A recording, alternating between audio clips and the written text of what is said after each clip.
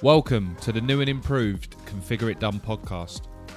The Configure It Done podcast is now a place where we interview senior thought leaders in the SAP space across Australia and New Zealand, and the aim is to tap into their knowledge so we can pass on their insights to the listening SAP community.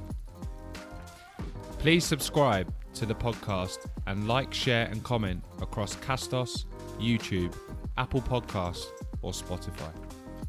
This podcast is in partnership with the Black Dog Institute, who aim to create a mentally healthier world for everyone. If you wish to donate to the cause, please click the link below.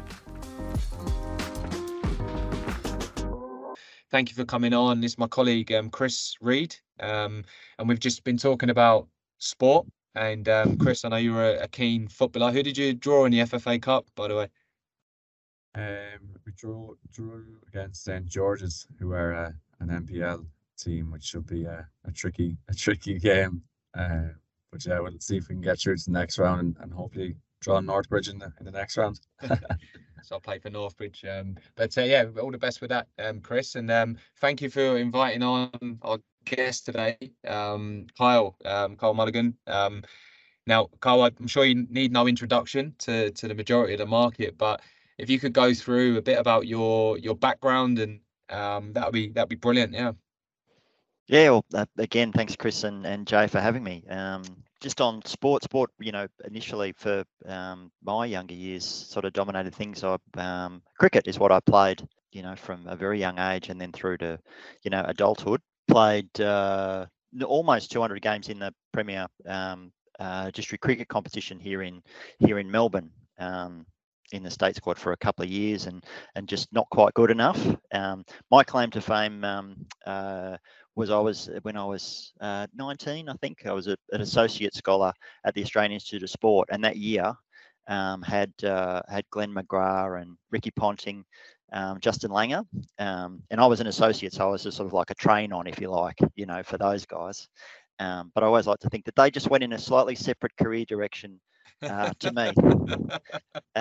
So yeah, as from a working perspective, really lucky with how my sort of career started. Started in financial services, and working for a company that I quickly went on to what they called a management development program, which was like their grad program, if you like.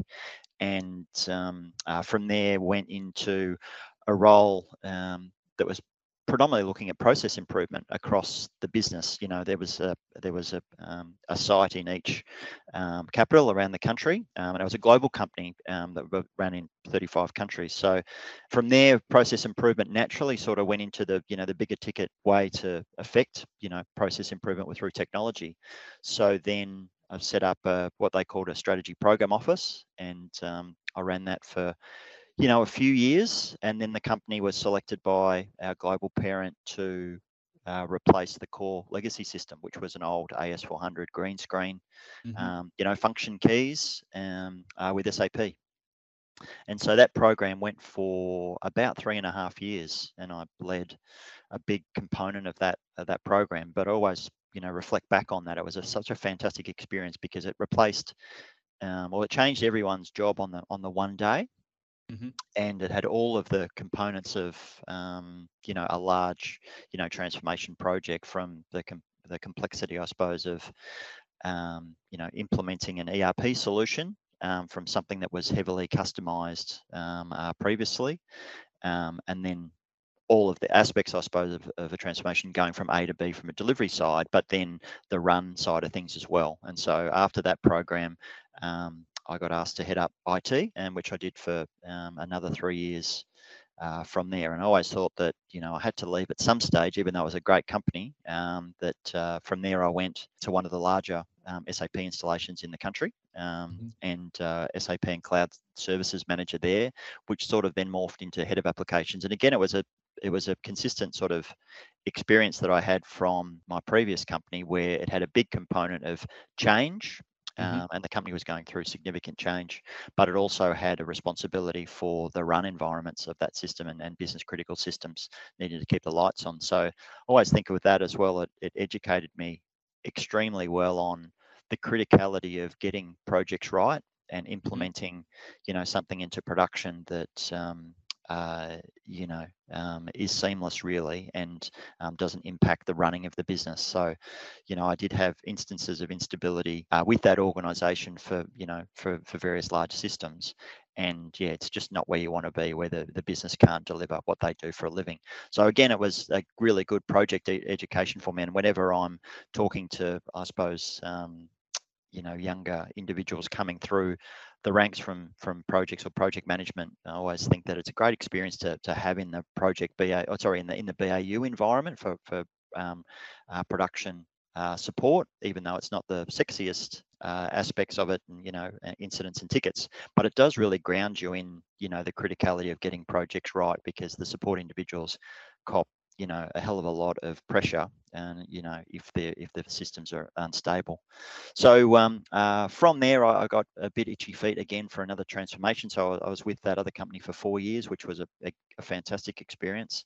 And so then I went and was technology program director for a large global finance transformation, which was looking at a multitude of finance systems and basically decommissioning those into a single, instance. It was their first real enterprise system. So it was an incredibly complex project, tough, I suppose, cultural environment as well, but incredibly rewarding one, where we did implement, their first ERP enterprise solution successfully. Again, it was so much complexity. It had 3 major vendors: Accenture, Capgemini, and Infosys, all as vendor partners for that program, all required to be delivering to a consistent, end-to-end solution. So that whole aspect of having a real focus on the outcome and forming teams and relationships and developing trust,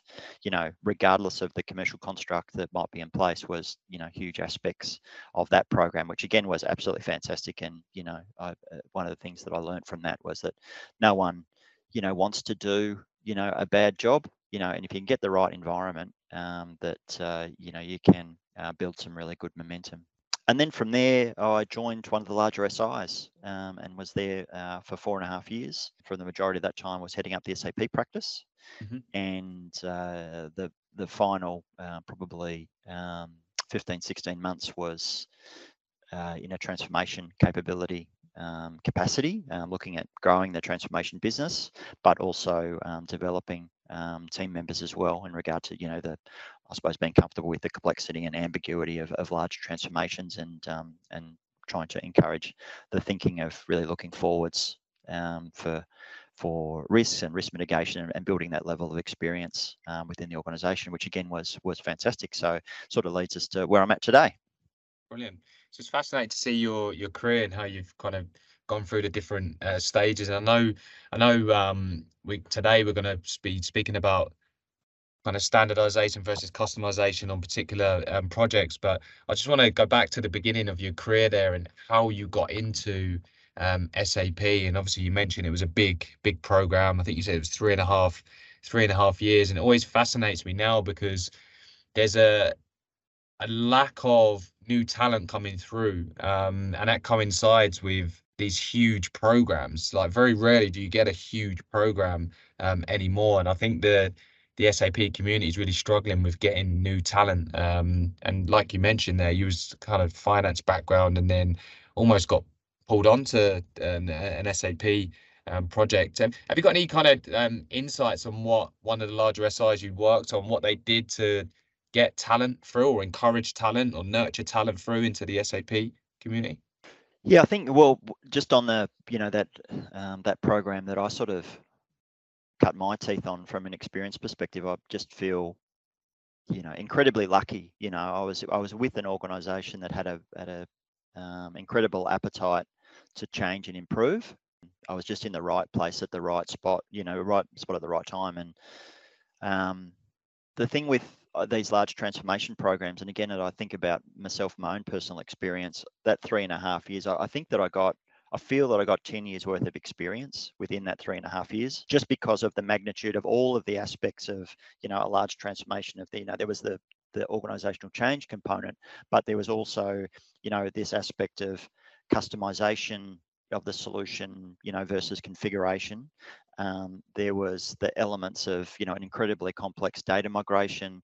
There was the integration components to other, legacy systems and how end-to-end functions needed to exist. So they were all incredibly complex from that program that, again, was interesting for me for the rest of my career to be very grounded in that. And even, things like, cutover management, in programs since that time, I've always been incredibly, I suppose, I've given an incredible amount of importance to start the things like, developing run sheets for cutovers very, very early, so that once you do, you practice that all the way through, the life cycle of the program for new environments, etc., just as one smaller example. But when you get to production, that you've really got that down to a very fine art, that you're extremely confident that nothing's going to go wrong, and all the individuals that need to contribute to it are very well practiced, because again, production, needs to be priority 1, 2, and 3, of what the business do for a living. So how that grounds you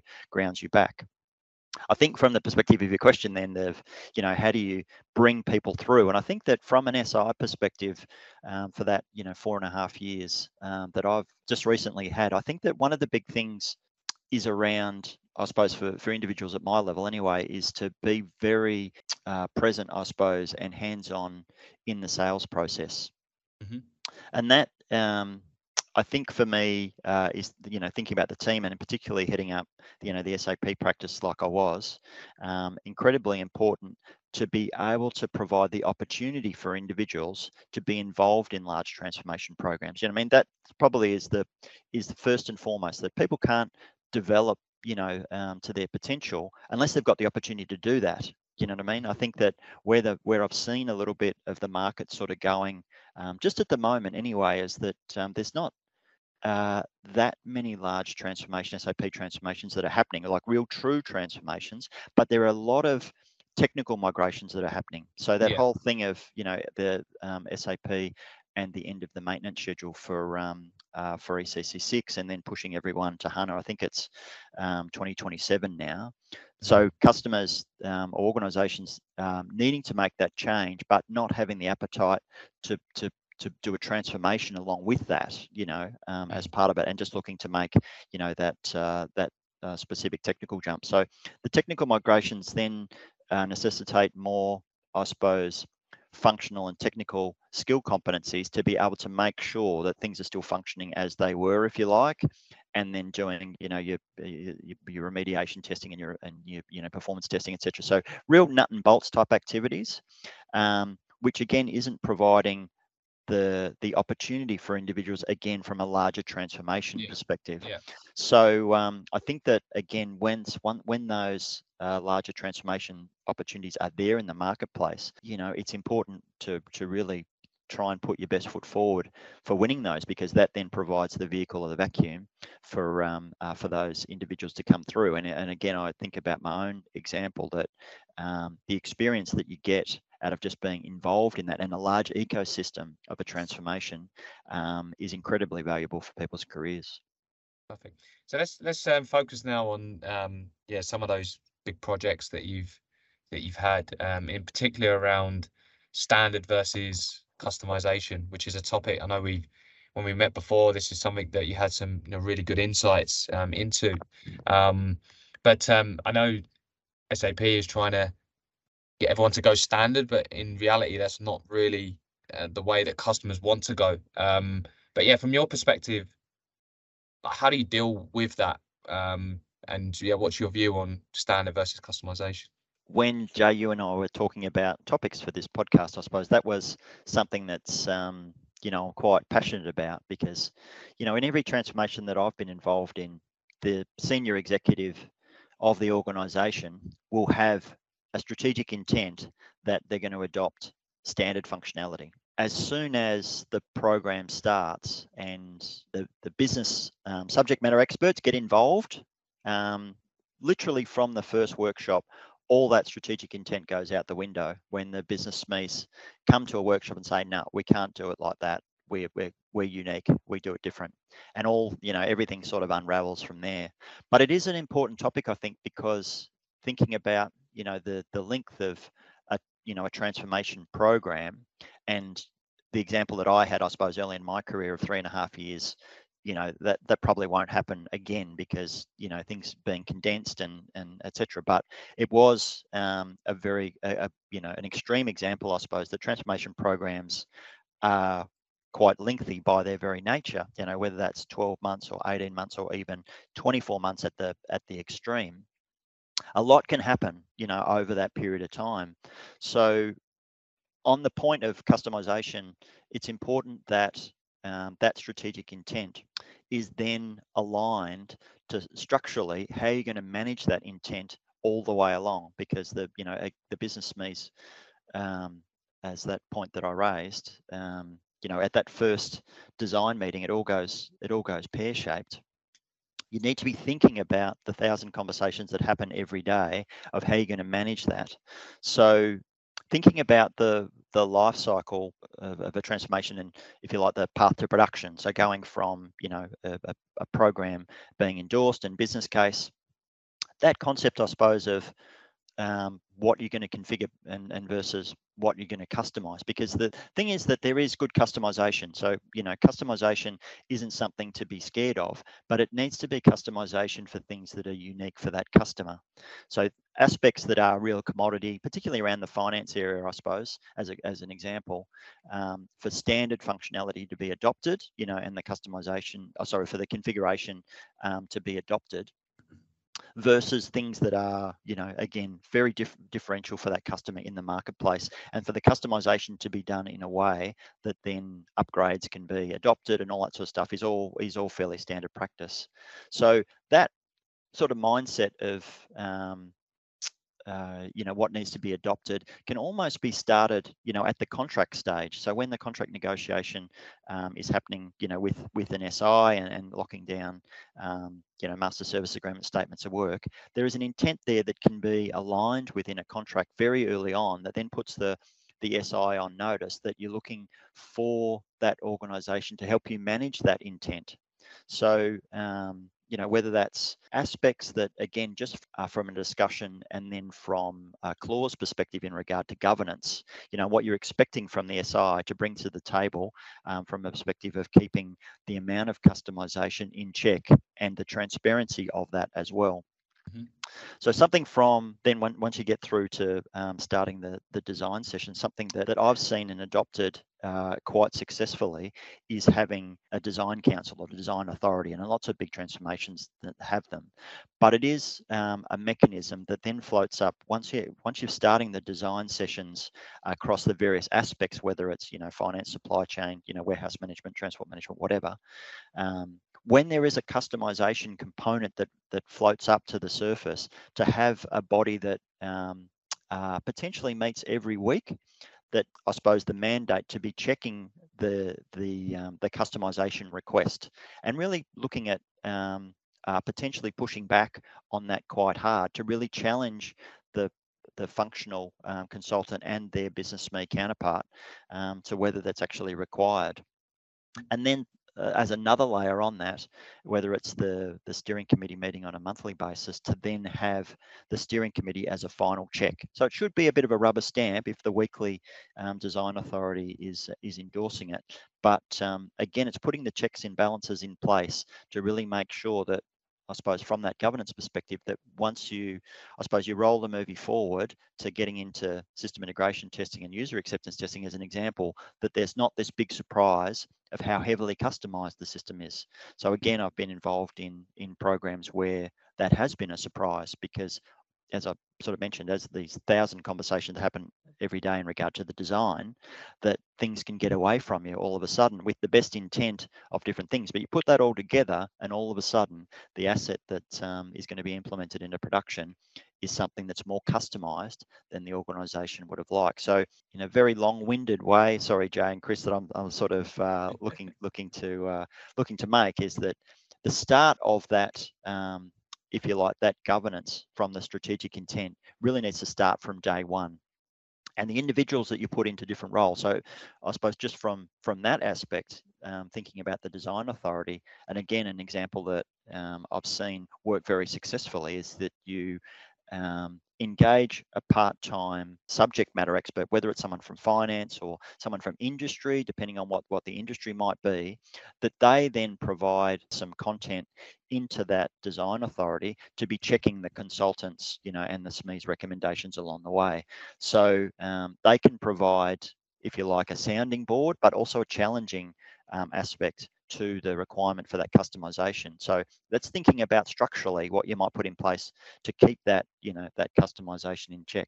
And the other side of things, I suppose, is the relationship between the functional consultant and the business SME, which is incredibly important, because the functional consultant, coming from day one, will bring experience of SAP as an example, and their functional domain, and the business SME will bring the experience and expertise of the business.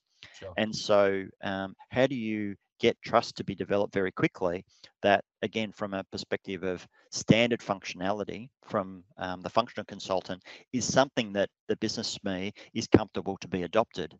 So there is, again, 1,000 conversations that happen per day, between those two individuals, but the relationship and trust that they develop over a period of time is absolutely crucial, that they're working in unison. You touched on there, Kyle, regarding relationship building trust, and we find the best people that we work with and that we know have that ability to build really good relationships with customers, end users, and colleagues. I guess, do you have any examples of how you might have done this in the past? Yeah, well, it's been interesting few years, hasn't it, with COVID and remote working, and that has meant that there has been a couple of programs that I've started in that time, which have started in more of a remote landscape, where both the business SME and the functional consultant might be in different states, but certainly working from home.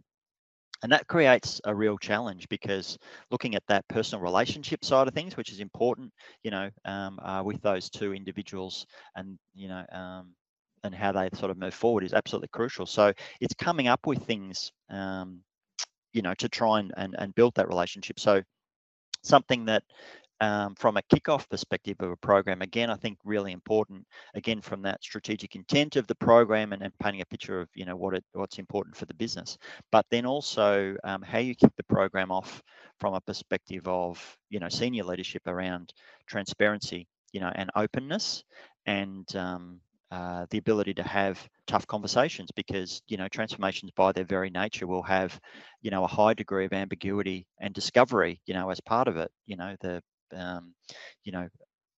requests for proposals, as an example, that hit the market, sort of scratch the surface. That once you get into the bowels of a design, the complexity that might be there, and the way that you work through that, with between functional consultant and business counterpart, is extremely important. So I think part of it is, if you can be on site very early, and start to build some personal relationships. But it does need to be work from both sides, from a perspective of the functional consultants, and making sure that they're very aware that they have a responsibility to be building that relationship with the customer. And it's extremely important. And because sometimes, and I won't stereotype them too much, but there can be, I'm a functional expert, I know what I do, I can configure the system. But the other aspect of consulting skills and relationship building skills needs to be something that the senior leadership of the program really makes sure that the functional consultant is aware of their responsibility to build that bridge. That's their core skill set. And then on the flip side, the business SME side of things, I think, from a perspective of being open and transparent, sort of pull back from saying at all times, but as much as possible.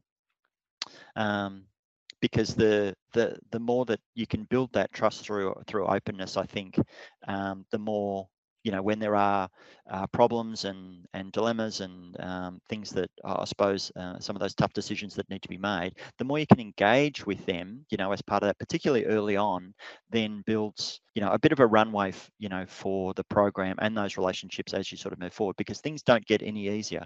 Once things do get to, into build phase, as an example.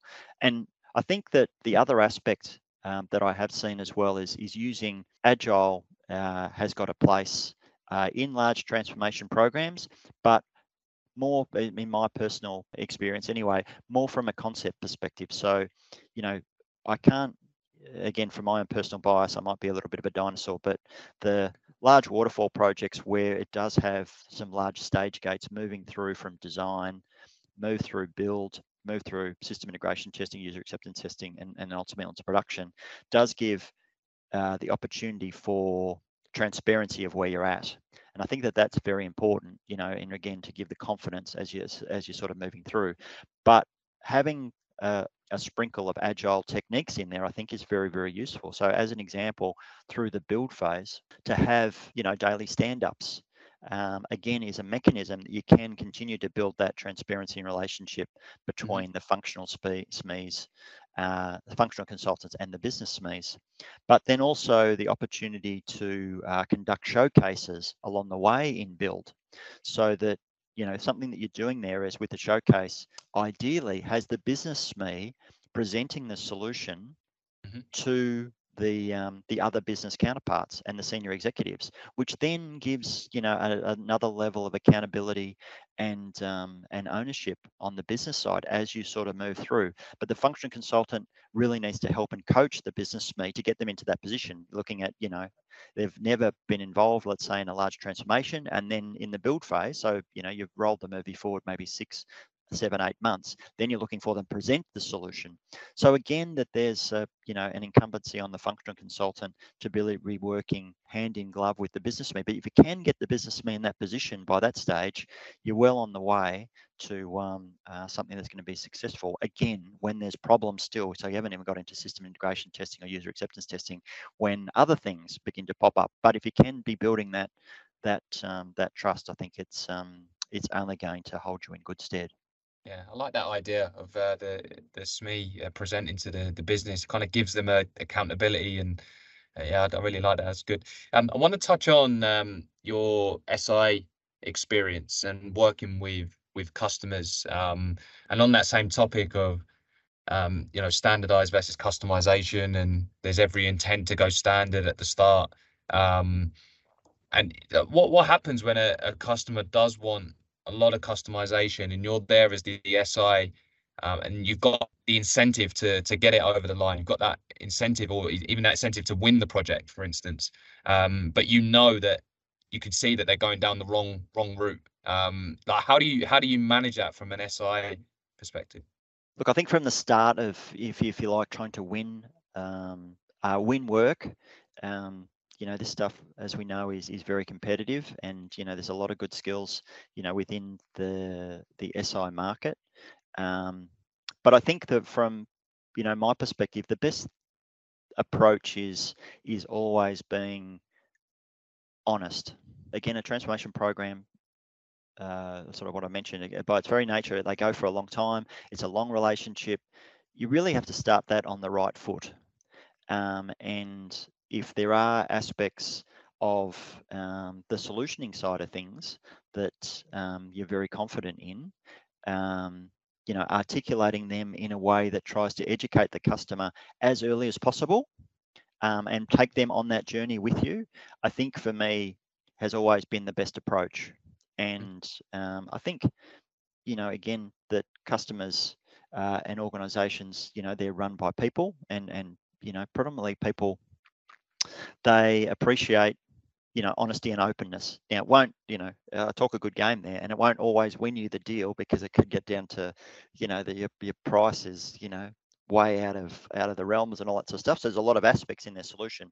But I think from a perspective of coming into the sales process and looking at it from almost an education process of the customer as well, is one approach. As you get into then the program itself, and if there is a strong desire for customization, and if there are the mechanisms, as I say, that you've tried to put in place for the education, of the program itself, but there can be other forces at play, as a result of it. Time could be one, that they need to get it in. There's big blackout periods that I've done with another customer. So you really were driven by a very hard timeline, which can compromise your decision making along the way. So there's some reality, there's commercial reality as well of how much they're looking to spend.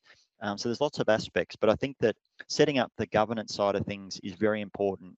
and the transparency of the governance of that as well. So that as you're moving along, you've got consistency, of the aspects of the program, good, bad, or indifferent, that again, it's building up that understanding, and so that there's no surprises later on. Because I also think that it's better to have the tougher discussions early, and take them on on that journey, rather than a surprise of something that's too late. Sure. Okay.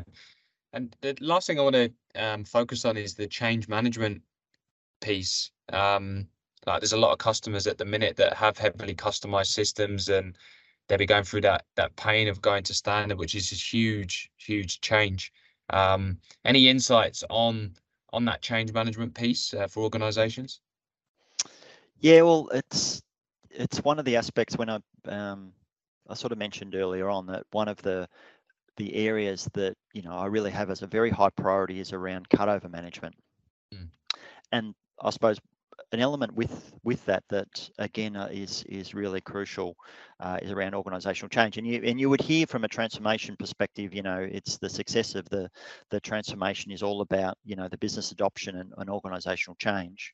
But from the nut and bolts of a transformation projects and the inner workings, it can be at times a little bit superficial. So the mechanics of a large transformation can really dominate the functional design, the milestones of the project, getting from A to B from an aspect of moving through those stage gates can really dominate the visibility, and organizational change can be left a little bit as just a smaller layer. So the concept, I suppose, that we're talking about of customization and configuration is a really crucial one for organizational change, because again, if the business were able to persuade by various mechanisms that it was a highly customized system, potentially then the business change would be smaller, because they're doing things that are a bit similar to what they were doing before, versus more that you can maintain standard has got the potential of being a larger organizational change impact for them. But again, from an asset perspective, what they'll be living for, again, the asset, the more standard you can keep it, the better the hygiene of that asset is going to be over a long period of time. So getting the organizational change individuals involved very early. So some programs that I've seen as well, look at, organizational change, getting involved, as a little tiny sprinkle, and then getting more, I suppose, active as part of the testing phases. I'm certainly of the mindset that the earlier you can get the organizational change guys involved, the better, because getting them involved in those, as an example, in those design authority meetings, gets them very much to roll the sleeves up of what the impact of that change is going to be, and those decision makings early on. And I think that and it can be hard as well, and I don't want to stereotype organizational change individuals either, but it can be hard to get OCM practitioners that have got more of a functional bent. So they're a bit, as an SAP perspective, as an example, they've got a bit more granular understanding of the functional components, and they're able to then look at that from perspective of the change that's going to be adopted, rather than communication or marketing or learning plans, etc. And again, that's doing them a little bit of that competency a bit of a disservice. But I think that if you can get individuals that, from an OCM perspective, that have got a little bit more of a functional bent, and they're able to then recognize the impact of that change into a business context early on, then you're going to go, a long way, I suppose, from the ingredients needed for success. And I think that if you look at then a bit of a triangle relationship, and we sort of talked about earlier, the functional consultants and the business SMEs and the importance of that relationship, if you can get the organizational change consultants embedded in that relationship as well, that as a three-pronged relationship attack for understanding what the change is, because the business SME is going to be absolutely crucial from a perspective of that business adoption, and then the encouragement back into their business, because they've already got that credibility, and how the organizational change individual can work with that individual, as an example, again, is an extremely important relationship to really invest in. And just before we finish, Kyle, just kind of strip everything back, I guess, what would you say is your number one tip for, I guess, any aspiring SAP leader? Look, it's just a great career path. You look at just the marketplace for SAP potential, organizations needing to change, as an example, is really there are so many opportunities in the marketplace itself, and the breadth of opportunities in different types of programs. So, as a SAP leader, you can be a bit industry agnostic. So whether it's, from mining or energy and utilities or finance, whatever, you can stretch. So the only other thing that I would say is that, and I do a little bit of coaching for a few individuals, and one of the core themes is for leaders in this space, just to be comfortable in the ambiguity. So every day you wake up and you're in a large transformation program, there'll be a problem. You won't know what that problem is yesterday, but it'll appear in the morning. And just to be comfortable with that, that's the nature of the job. You've got to group individuals together. You've got to structure around problems. You've got to negotiate in certain things. There's going to be ambiguity in regard to, things that come out in regard to testing. But just to be comfortable in that, I think is a key lesson. And if you can be, not stress about it, that, you'll get another 10 problems that'll happen today, and be comfortable that that's the nature of the job, to work through those things every day, that you're well on the way to becoming successful in this space. Great advice, Carl. Love it. So look, I really appreciate you coming on today on the Configure It Done podcast. Absolutely fantastic insight, especially around customization. Before we let you go, is there anybody in the market that you've worked with in your career that you feel could provide some really good insights and you'd like to hear on the podcast? There's a guy that one of the best application guys going around, I think, a guy by the name of David Crombie. And to that point of relationships and support and being comfortable in the ambiguity, absolutely fantastic. And the ability for him to build trust with individuals, and I suppose that whole thing of, building up a core of individuals that, would sort of do anything for you, and get involved in any problem. David had the ability, or has the ability, to do that, and I think that's incredibly an incredibly great skill, and he was a fantastic leader. The other guy that's led a big program that I had a lot of respect for in a very tough environment, and he really knows the space very well, is a guy by the name of Pat Carrick. And Pat, a fantastic transformation leader, thinking about the business, but also with a really nice style for problems and working through, again, some really complex stuff. But those two guys, thanks, Jay, for putting me on the spot, sort of top of mind as individuals that, really, really good in this space. Well, Chris will be reaching out to both of them, for sure. But no, Carl, really appreciate your time. Thank you for coming on. And I'm sure we'll speak soon. Please like, share, comment and subscribe to the Configure It Done podcast.